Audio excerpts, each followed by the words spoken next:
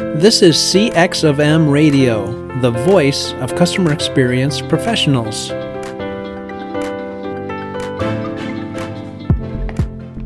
Hello, and welcome to another World of UX podcast. This is your host, Darren Hood. Thanks for taking the time to join us on today. A special welcome to those of you who are listening in for the first time. We're going to resume our Sinister series today, where we're talking about traits of today's sinister culture in UX circles. And I'm going to talk about one topic only tonight. I don't want to spend a lot of time on multiple topics this time. I just want to focus on one thing. And this topic came up. It's something that I want to dedicate some time to later, but I just want to talk about it and present it as it relates to the sinister culture. And this is going to be something people will find to be a shock as I'm presenting this, especially because of how it counters what is commonly believed, which is one of the reasons why it's a sinister trait. And I was reminded of this. It was not previously on the list at all. This is going to be number 28. We still got a little bit of a ways to go. But I thought it was critical to bring this up because of something that I saw in the last few days and something that I commonly experience, something I commonly witness, something I'm commonly told. There is a mindset in UX today where, and I'll sort of sum it up based on something that I thought it really stirred this up. I saw something where somebody said, and this was in some of the UX topics that are presented on LinkedIn, where they want you to come in and respond to these things. I found out some interesting things about the top voice on LinkedIn. I'm not going to get into it today. I'm going to try to not get into it, but it's a sinister trait also when you really think about it. But I was looking at a topic where they were talking about portfolios, and someone said that portfolios are the most critical thing to the UX practitioner. That is an interesting take. I find it interesting also how people have a tendency to speak on behalf of other people. I saw that a lot out there in these LinkedIn posts, these answers where people were supposed to be helping folks in the UX discipline. I find it interesting that people will present something and they present it with a voice and tone as if it applies to all of us. It doesn't. You find very few things that do, or at least not the things that people present as if we're all concerned. That's sort of what I'm getting at, that they talk as if, oh, this is really a big thing to every single solitary UX practitioner. This is important to all of us. And so when I saw this person say that a portfolio is the most important thing to a UX practitioner, this is the sinister trait. The people think it's the most critical currency, is the way I like to phrase it. I was talking to a group of UXers once, and I asked them, I said, if you had to assign a currency value to the following things, let me know what you think. What is your perception today? And there were approximately 15 to 20 people that I was talking to at this time. And I went down a list of certain things, and in particular, the things that I remember, the things that stood out to me the most. One was resumes. And they said, oh, that's worth about $5. And everything was supposed to be between $1 and $100, basically, when we went down this list. So folks felt that resumes, we need resumes, but it's not that important. It should also be noted that everybody in this conversation, everybody I was talking to, had less than 3 years of experience in UX. And so their response, not just that response, but the one I'm about to tell you about, that these responses, they're reflective of the experience levels, but they're also reflective of the propaganda that people share about UX in different circles, whether it's in another podcast, whether it's in a post on social media, whether it's in a video on YouTube. And a lot of the people who are behind these mindsets are people who, at least on paper, have levels of experience that new UXers find to be admirable, and they're, oh, this person has 8 years. I want to listen to them. I got news for you today. Just because somebody has 8, 9, 10, 12, I've seen people with 15 years. I believe I talked about this in a recent episode. I've seen people with 15 years of experience spew misinformation. That should never happen. And when people spew misinformation, that invalidates what they claim to have from an experiential standpoint. And we need to understand that. Matter of fact, please, please, please, if you want to do well in the discipline, if you want to have peace of mind, you're going to need to qualify the people that you listen to, no matter whether it's a video, a social media post, all the things I just mentioned. A lot of people are going to say a lot of things. Please go and look at how much experience they have. Look and see if they're educated. Look, if they are educated, where did they get their education from? Look at where they have worked. Because I've got news for you. There are people who have worked at these FANG companies, the Facebooks and the Amazons of the world, these bigger companies. And then newer UXers, those of us that are more seasoned, don't do this. Newer UXers have a tendency to, when they see somebody worked in a particular place, they tend to put those people on pedestals. News alert, shock. The UX maturity levels at a lot of these FANG companies are god awful. They are terrible. They have terrible hiring practices. They don't know what they're doing from a UX perspective. Just go and use their product. If you really think that Facebook does a great job with UX, are you not using Facebook? Are you not using Instagram? Are you not using WhatsApp? Do you not see these problems? Problems that they've had for years that never get touched?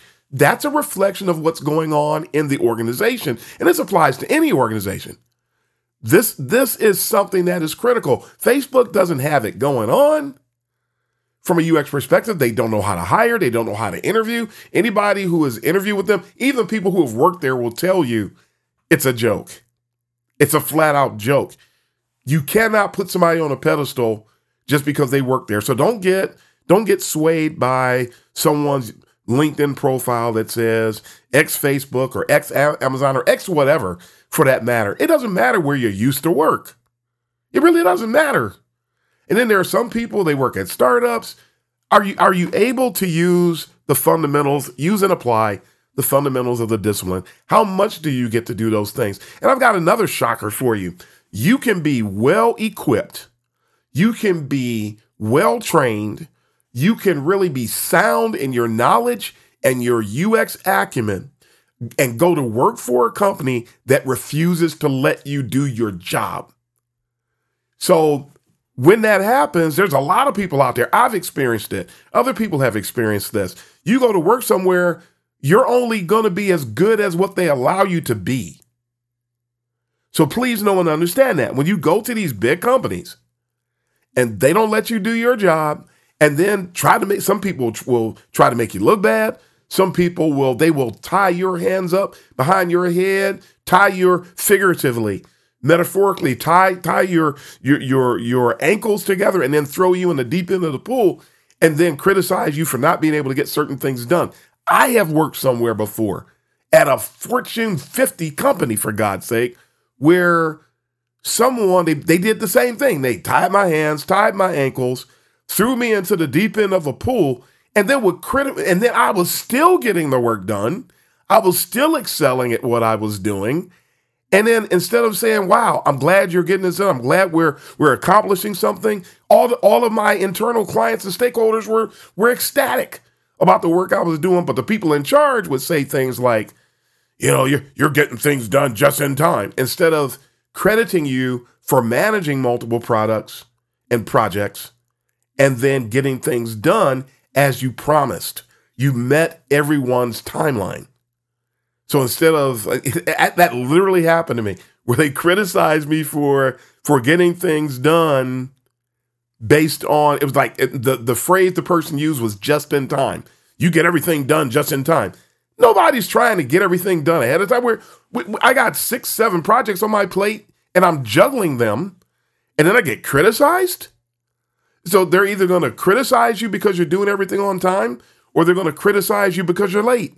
And I was late with nothing. So we really need to be careful. Why do we assume that companies know how to hire? Why do we assume that when somebody has you do a design exercise, that they know what they're looking at? Why do we assume that hiring managers know what they're looking for? A lot of companies don't. And so, when you're looking for a job, you're sensitive about it, you're passionate about it. There's a level of anxiety that goes along with it. I've been there. I was there recently. We have to temper things so that we can be as level-headed as possible. We need to be emotionally intelligent in such cases so we don't start ascribing the wrong things to the scenarios that we're dealing with. And some of these people, oh my goodness, it's just totally insane. But anyway, I went on a tangent. Back to this whole thing about portfolios, and on the same line of what I just mentioned.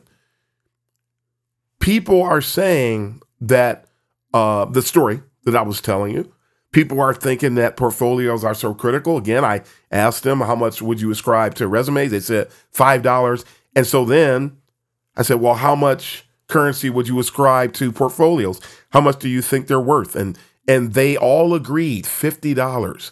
They think that portfolios are 10 times more important than resumes. Let me share something with you as a former HR person, I'm not a hiring manager now, but as a former hiring manager and as someone who was the Cyrano de Bergerac to other managers when they wouldn't hire me for a manager position. I've worked for people who wouldn't do anything without talking to me. So I was the guy in the bushes giving them insights. I've had to go through that in my career as well. And it's interesting that there's these people, again, we work on our portfolios. We think that people know what they're looking at when they're reviewing portfolios. They don't. People don't know how to judge portfolios. They don't realize that the UX is not heavily dependent or involved in the presentation layer. So if a UX portfolio is really all about the presentation layer, then don't you realize that's telling you that person doesn't know that much about UX, at least possibly? If they can't tell you how they achieved that point or got to that point, we shouldn't be talking about considering that person. It's not to the degree that people are. It's really interesting. These folks said $50. $50. No. And again, as a former HR person, the most critical thing, the resume, gets you the interview. The fact that some people are dependent on the portfolios, and please know and understand, I know what people are doing. I understand all the moving parts. There are some people that their hiring practices are dysfunctional and they're breeding more dysfunction because people think that their dysfunction is the way things are supposed to be. They're not. If somebody puts your portfolio ahead of your resume and they don't care about your resume, do you know what kind of crazy scenario or situation you're about to enter? They don't know how to hire. They don't know how to evaluate. Those same kind of people, they don't know how to help you grow either. I once interviewed some people when I was a hiring manager. I interviewed some people, I was doing some screening. And it was interesting that one of the people that I talked to, and they actually got past my defenses initially, but I caught it and doubled back, and this person was no longer considered for the role that we were hiring for. but the person lied on their resume. I should not have even gotten to the point where I looked at the portfolio because they lied on the resume. If you have typos on your resume, you're not going to get to the next level. And when you talk about resumes, people start thinking about the ATS systems, and because a lot of companies that don't have confidence in their evaluation skills, they leave the screening of the resume up to the ATS systems. So now you got people telling you got to make sure you got certain words in your resume. So there's this big game that's taking place when you remove the human factor. So I'm not going to address that. I'm not going to try to match that. I'm not going to try to comply with it. Because when you get into a situation where you're selected by these flawed systems, you don't know pain until you get hired for a company that has no idea who you are, what you bring to the table, and really just trying to fill a seat, and really doesn't have any scruples or any intelligence with regard to the topic that they're dealing with. You don't know what it's like yet, apparently, to have a job and lose sleep because of that job, to end up in some critical healthcare situation because of what you go through on your job. Folks, this stuff is real. Some people don't like me talking about stuff like this, and shame on all of you, because apparently you haven't suffered these things yet. I have. I don't want people to have to go through it. It's insane stuff. When you go to present, I actually was being considered for a job before I found my current position. I was talking to somebody about a role with their company, and I let them know that I had applied and was trying to get some insights about what was going on. The person said, "Hey, yeah, if you, just so you know, we don't have anything that's at a manager's level, and I don't care about that. Some people have to have a manager's role because they have ego issues. I just love UX, so I don't really care about that. It's nice to have it, but it's not a must-have to be in that type of a situation." So the person got back in touch with me one day, and they said, "Hey, we're still considering people. We're still looking to hire. So when you can, I know you already applied. Please send the link to your portfolio over." And every time somebody says, "Hey, can I get a link to your portfolio? Or can you send me the password to your portfolio?" And I talked about that recently. I know some people cringe about passwords. The people who cringe about passwords have never had their portfolio work stolen. I have. I'm going to have a password on mine. If somebody doesn't like it, that lets me know I don't need to work for those individuals, because I know that's a red flag. But at any rate, when the person told me, requested the link and password if necessary to my portfolio, I actually didn't respond. And I thought about it for about 3 days. And then I finally decided, you know what? And I sent him a note. I'm going to withdraw. I do not want to get into a visual design competition. And for those of you that don't know, portfolios become discriminatory vehicles. If you have a lot, or someone has a lot of experience in UX, and you go to present your content, people who are newer in UX, it's already a visual design competition. And I won't even get into the history of portfolios. We'll save that for when we dedicate ourselves to that topic alone. When you send your content, somebody like me, if I send my content and somebody else sends their content and it's newer, the people who are reviewing the portfolios already don't know what UX is. So they're already looking at things from an aesthetic perspective instead of from a functional perspective, instead of from a thought leadership perspective. And UX is a thought leadership position, period.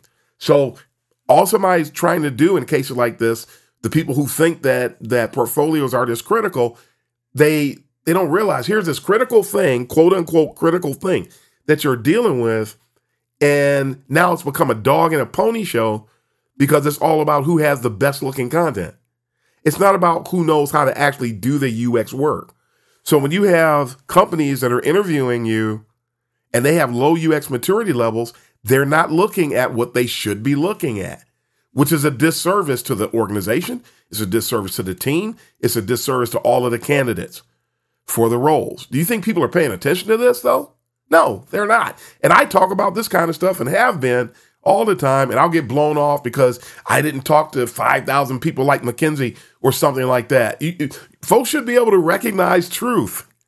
It shouldn't have to do with the color of my skin.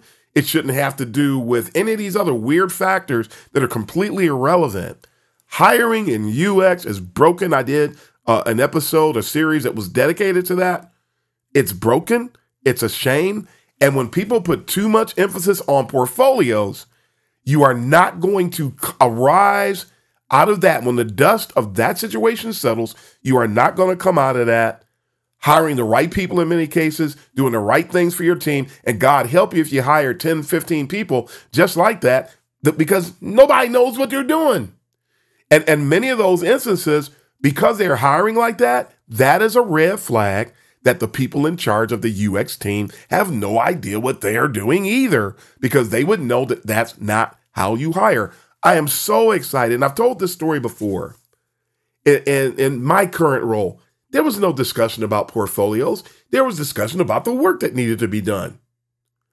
If you can't go into an interview and talk about the work that needs to be done, and all you're doing is doing a song and a dance with your portfolio, then you're faking it till you make it anyway, and that's unethical. But the excitement point I wanted to mention is this. I have worked all the way up to Fortune 50. I've worked Fortune 25. But it's interesting that the companies where I enjoyed my job the most, the companies that had higher UX maturity levels. Somebody's not going to like this, but you know what? And I don't really care. If you listen to me at all, you know how I am and where I'm coming from. It's interesting that none of those companies, none of them wanted to see a portfolio during the interview process. Not a one of them. Every company where I had to show a portfolio, except for one, every company that I've worked for where I had to show a portfolio, those were all the best places I worked, and the ones where I did were all the worst places where I worked. And actually, I think there was a second one that I just thought about. Actually, that was a terrible one. One where I didn't really go over my portfolio. We just talked about the work, and they were able to understand what I brought to the table because of that. So one time, yeah, that did happen. But for the most part, what I have seen, and then I take my personal experiences and I sort of put that in a database in the back of my head, if you will. I talk to people, I find out what they've experienced, and I take all of this information that I gathered to come up with these perspectives, to gain an understanding of what's really happening out here. What's the pulse of the discipline? This show is called The World of UX because we're looking at everything associated with the discipline and presenting it to help people, to usher them to a point of success that they otherwise would not have access to. That's what I'm doing on the show. That's what this is about. And this whole portfolio thing, it's sad how people, and it is something in that LinkedIn place where they were talking about this. We're supposed to be sharing information with people to help them grow and act like they're presenting this thing. Oh, portfolio is the most important thing. No, it's not. No, it's not. When I'm a hiring manager, I don't care what's in your portfolio. I'm looking at other things. And then it will vary depending upon where you are at your level of experience. For newer UXers, for entry-level UXers, I'm not looking for the work in your portfolio. And then that what they haven't produced coming out of boot camps, I'm not looking at, you haven't done anything. Who cares? And if you're an entry-level UXer, you're going to cost the company for about the first year to a year and a half before we start seeing a return on our investment. So I don't care what's in your portfolio. What in the world is in there anyway? What, some class project? Do you understand? Do you have the discipline? Do you have a passion for the discipline? Do you have a grasp on the fundamentals? Do you understand the fundamentals Are you ethical? How emotionally intelligent are you? None of that stuff's going to be in your portfolio. Not really. So, I mean, there's a way to show your emotional intelligence, but if you haven't done anything, is it really going to be there? You're going to demonstrate it in our interactions. If you're putting on a front, if you're lying, it's going to show up. And right there, we're going to write you off. I'm no longer interested in that individual. It is a lie. It is a bald-faced lie to tell people that portfolios are the most critical currency to UXers. It's just a lie. It's not true. It applies only in certain places. And as I told you, that story, that situation just happened not too long ago. I'm not going to get into a competition with other people from aesthetics because matter of fact, I just remembered another situation similar to that where I was competing for another role and they said I didn't move to the next level of interviews because they liked the story that the other person told about their research. But interestingly, all they did was go down a checklist. I already knew that. They went down a checklist of how to do research when the project that I was working on, I engaged in 6 to 7 different research methodologies. I also restored relationships between the stakeholders and the users because it was an internal product. I managed the UX maturity. I did so many different things. And they actually opted for the person who was checking boxes like they just came out of a boot camp or something. And they preferred that over somebody who really knew this stuff like the back of their hand. So this brings to mind another situation. Now, I've talked to people who've been in situations like that regarding their portfolios, and they felt that because they didn't get the job, somebody else was selected, or maybe they just got some feedback from somebody. And you got to be careful of feedback. If you get feedback from people who don't know what they're talking about and you follow it, you're going to be in a worse position, number one. Number two, a lot of times people, because they don't get the job, as I was mentioning, they don't get the job, somebody else is selected, 10 different angles, 10 different stories, 10 different things come up, 50, 100 different things can come up. And then you walk away thinking you need to change something. And you end up changing based on what that particular set of people did. Then you go and you deal with another set of people, and they've got another 50 different mindsets and quirks and idiosyncrasies and nuances. And you can't keep changing because of the feedback, the tainted feedback and responses that you keep getting from people. What are you going to do? How in the world are you going to just keep changing every time something doesn't work in your favor? And when you change, if you had left it the same, do you realize if you had left things the same, that you probably would have gotten one of the other roles instead of changing because their use cases and their needs don't match every other employer that you talk to? So if that's the case, you can't go around just willy-nilly changing your portfolio. This is one of the other reasons why this is a sinister factor, because people think it's the most important currency. That's one problem. But then they turn around and then do all these other things that really amount to dysfunction when you really take the time to look at it and make things worse. You're putting yourself at a disadvantage. You're doing things that are counterproductive, and you want to advance, you want to be successful, but the improper response takes that potential away. So, folks, this is going to be short today. Told you, one topic. A portfolio is a necessary evil. And I said I wasn't going to talk about this, but I will right here. A portfolio in UX is a necessary evil in that people began requesting portfolios from UX practitioners because they thought that, well, these visual people, they bring portfolios.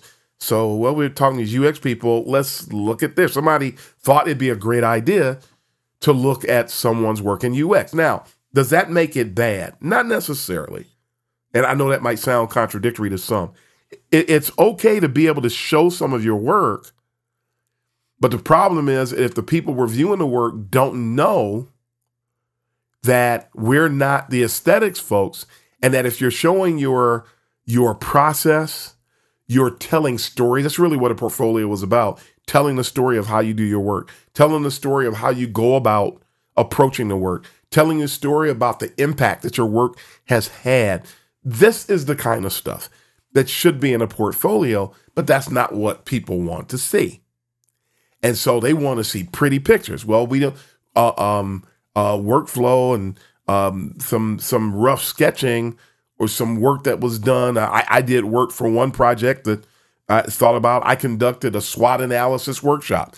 Have you ever done a SWOT analysis workshop? I have.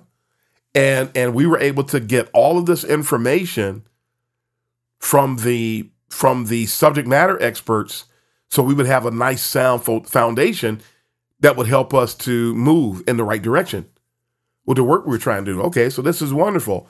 But do you know that that's not pretty if you put that in the portfolio? So I could put that in the portfolio. It really shows my thought leadership. It shows the innovative approach to the UX work, but people don't want to see it. Does that make it wrong? No, it doesn't. It actually, they're wrong. But that's part of the problem. So it's a necessary evil in that there are people who do want to see your work.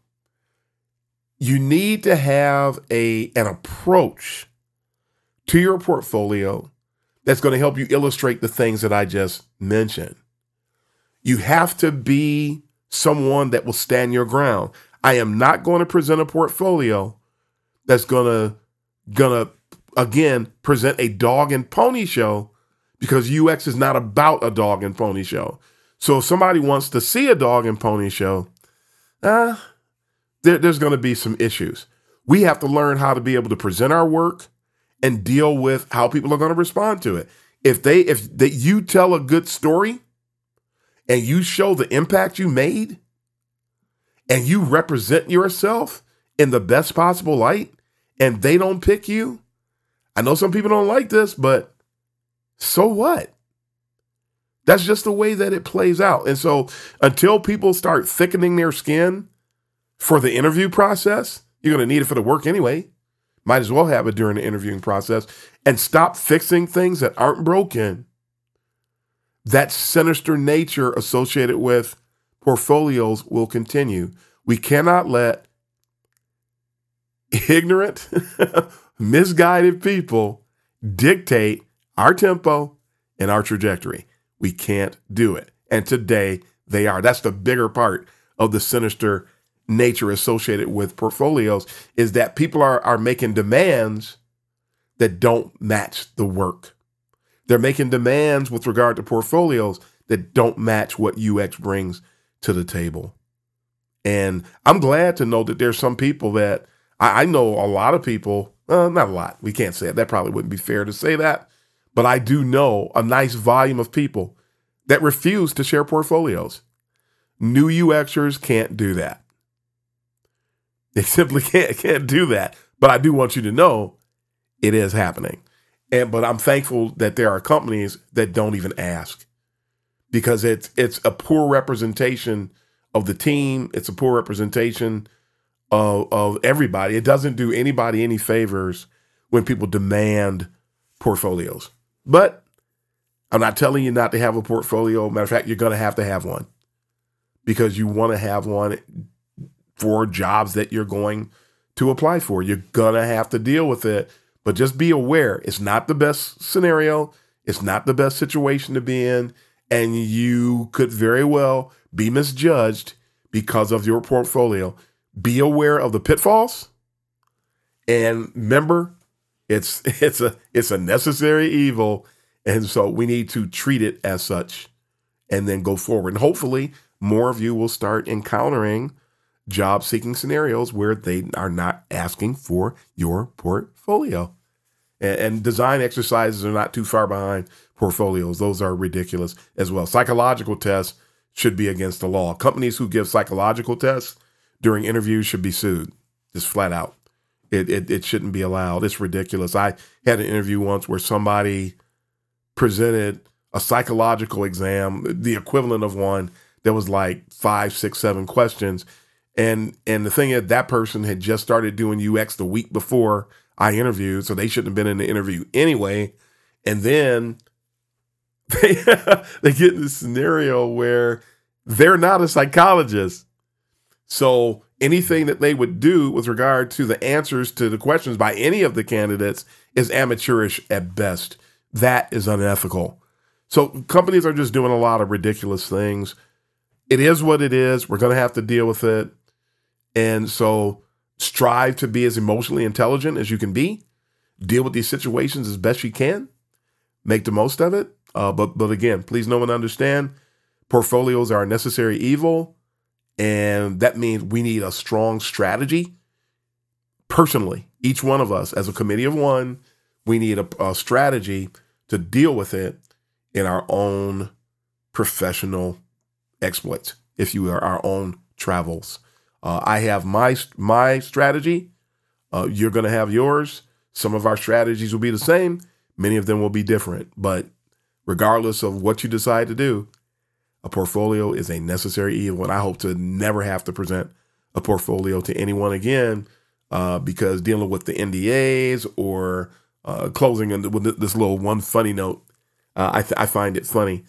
Do you know that people who are the most dutiful in their work, I repeat, the UXers that are the most dutiful, DUTIFUL, when we do work and we accomplish, we finish, we're done, we're not usually thinking about our portfolio. We end up moving from one project to another, and we're so busy thinking about the organization, so busy thinking about another reason that it's foolish. So busy thinking about what we're accomplishing, and then we're moving on to the next thing, and we get off of one thing and onto the next so fast that we simply don't think about, man, I wish I had added that to my portfolio. I need to get this stuff to my portfolio. We don't think about it. I've talked with a lot of people who have this same mindset. So our best work, let me see your best work. You're not going to see anybody's best work unless they've only done 4 or 5 things and then 3 are the best. You're not going to see the best work. So when people bring that up, it's laughable. It's downright laughable. So understand all of these issues associated with portfolios. Govern yourselves accordingly. I wish you all the best because we have to keep playing the portfolio game because that's just how things are wired in today's UX circles. So until next time, this is Darren Hood, the host of The World of UX, wishing everyone all the best. Happy UXing, everybody. Thanks for joining us for this session of CX of M Radio. Be sure to rate, review, and subscribe to the show, and visit cxofm.org for more resources.